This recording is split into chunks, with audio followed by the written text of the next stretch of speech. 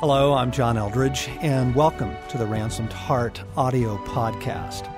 For more information on Ransomed Heart Ministries, our resources and events, please visit us online at www.ransomedheart.com.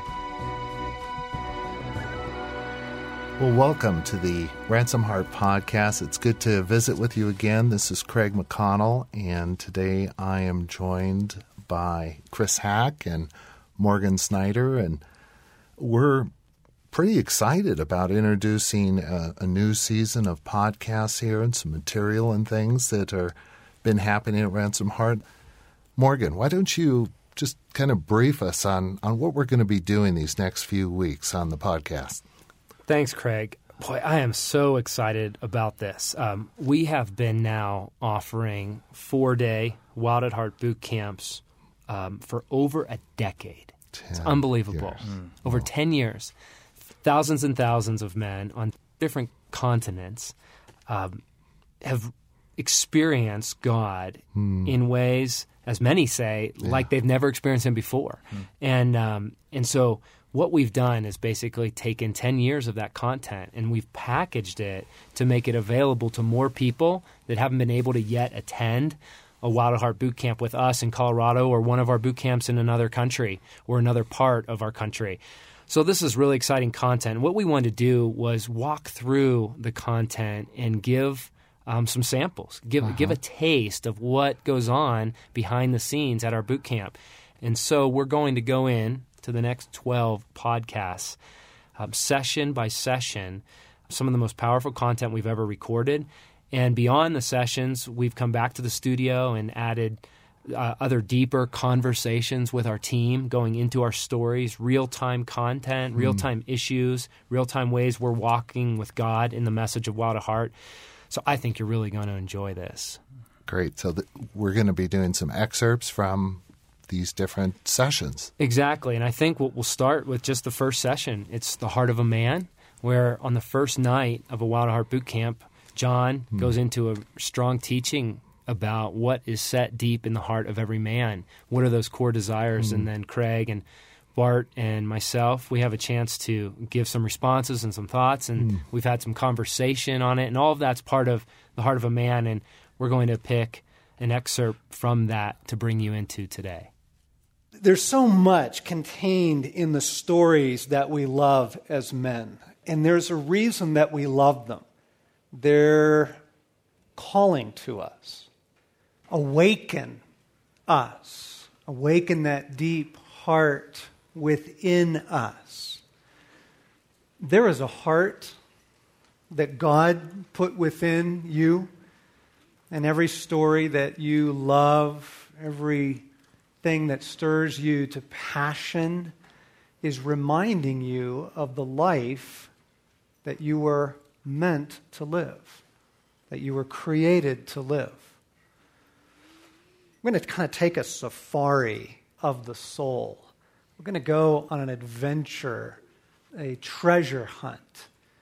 And what we're looking for is the true heart of God and the heart that He put within us as men. If you go back into the story in Genesis chapter 1, the very first thing that's said about you refers to your gender. Right? Genesis 1, God creates this phenomenal world in all of its wild goodness and its beauty. And then He does something really remarkable. He creates His own image, right? Male and female, He created them. This is the very first thing that is said about human beings, that you are made in the likeness like God. You are His son. And secondly, at the level of gender. It doesn't say that God made people, right? God made humankind, right? It says He made them male and female. I mean, right there, one of the most distinctive, crucial, important things about us is being revealed. It's absolutely phenomenal. We've lost this, especially this late stage in Western culture. We've lost this. The dignity of it. Your story doesn't begin with sin, by the way. Okay? The story doesn't begin with Genesis 3. It doesn't start with the fall. So many attempts of presentation of the gospel or of Christianity try and start there. Oh no. It starts earlier. Right? It starts with this dignity bestowed, with a strength that is given.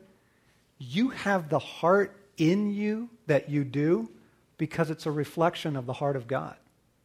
You have a masculine heart. And that heart bears the image, contains within it the heart of God. The same heart He does.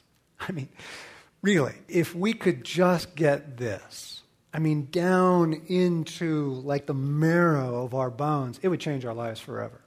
It absolutely would. It'll take a little time to get there, but this is so transformative. You have a heart.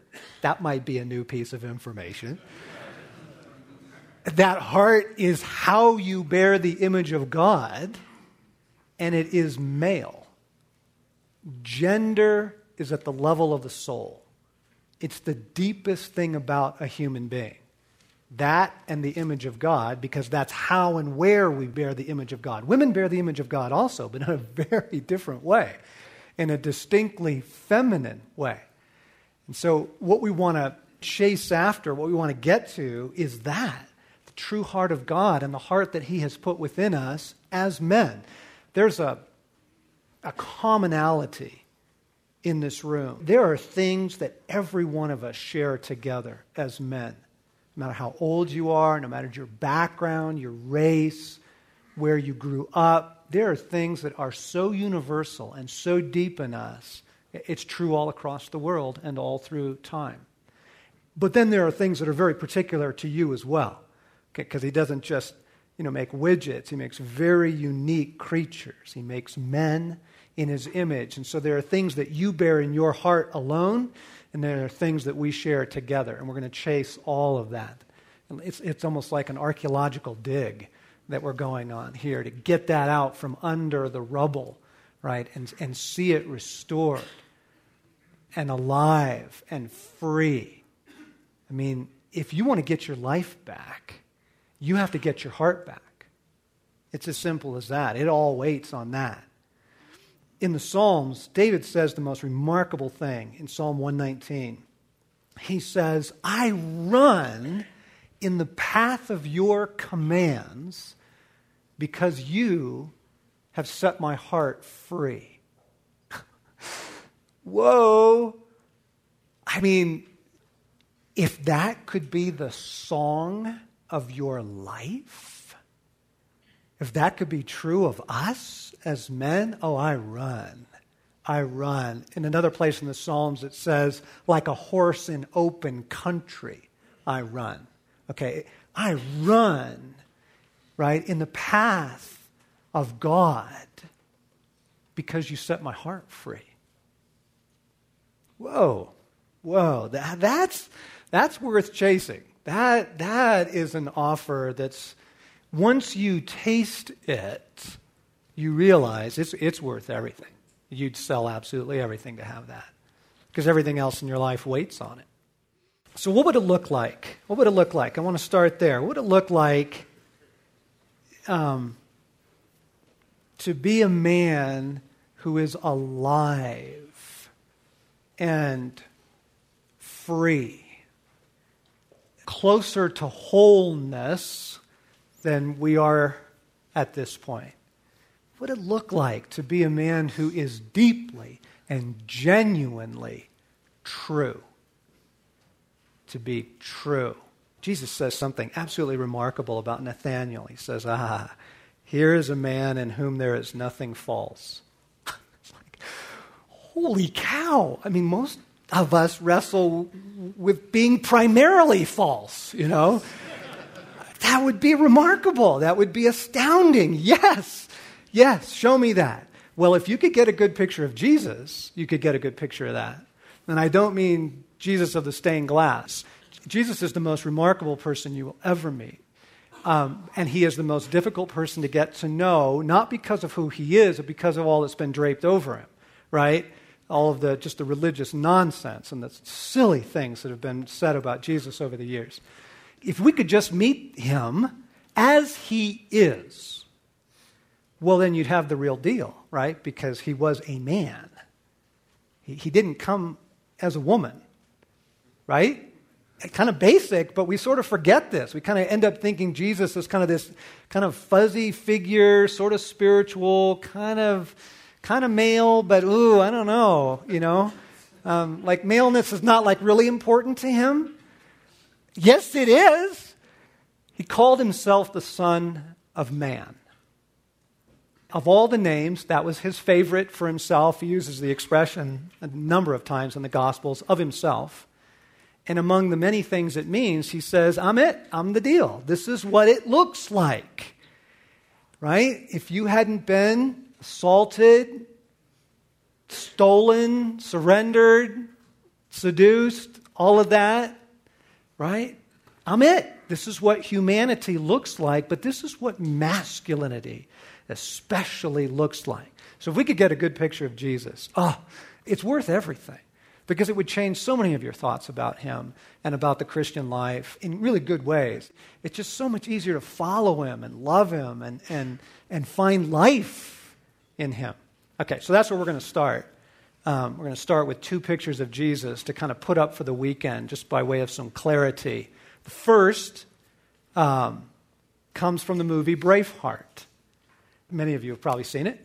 It's been a number of years probably since you've seen it. It is a remarkable story. It's a true story based on a commoner, a man named William Wallace, who actually was in seminary. He was studying theology when he received this incredible passion, this stirring in his soul to free Scotland from a ruthless oppressor. Edward the Longshanks, Edward I, was one of the most ruthless kings. He was the guy that came up with drawn and quartered, doing that to people. That was his invention, okay? And he had Scotland under his fist, right? So this movie is actually a parallel of the gospel, as most really good stories are. It draws all of its power from the gospel. You have a kingdom that is under a dark lord. 1 John 5, now the whole world lies under the power of the evil one. Okay? And then you have this man who comes to set his people free. It's just extraordinary. Now, early in the story, these guys, they're just a handful of knuckleheads, right? And the disciples, however we may venerate them, these guys, are barely enough to screw a light bulb in together.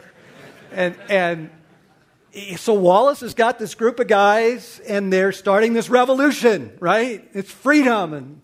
And at first it goes pretty well because they kind of run out of the woods and sack a fort or something, and then they run back. Well, this moment in the story is what I want to come to, because this is such a beautiful picture, I think, of something of the heart of Jesus, of what he's like as a man. It's going to be the first major battle with England. Longshanks has sent his entire northern army to squelch this rebellion.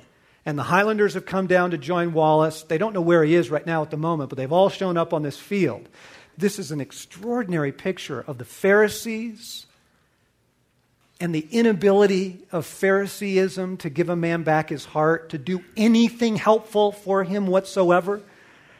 And then something else, something like getting caught up in a greater story, and something about being given an identity and a role and a place in it. And this idea of, run and you'll live a while, right? Wallace, what he appeals to is to show that a life lived in fear is no life at all. A life lived in compromise and self-preservation and capitulation, right? The Pharisees, wait until we've negotiated, right? Jesus said, he who seeks to save his life will lose it, right? Exactly. And most of what we do as men is some version of that. some version of trying to create safety, control, order, get a little something coming our way. We try and get a safe little life. And it's no life at all. It's none. Hope you enjoyed that little piece of John's session on the Heart of a Man. The Heart of a Man is a small part of the larger Platinum Collection, and you can order the larger Platinum Collection at ransomedheart.com/Platinum Collection. And for more resources, you can go to our iTunes store or ransomedheart.com. Join us next week when our podcast focuses on the larger story.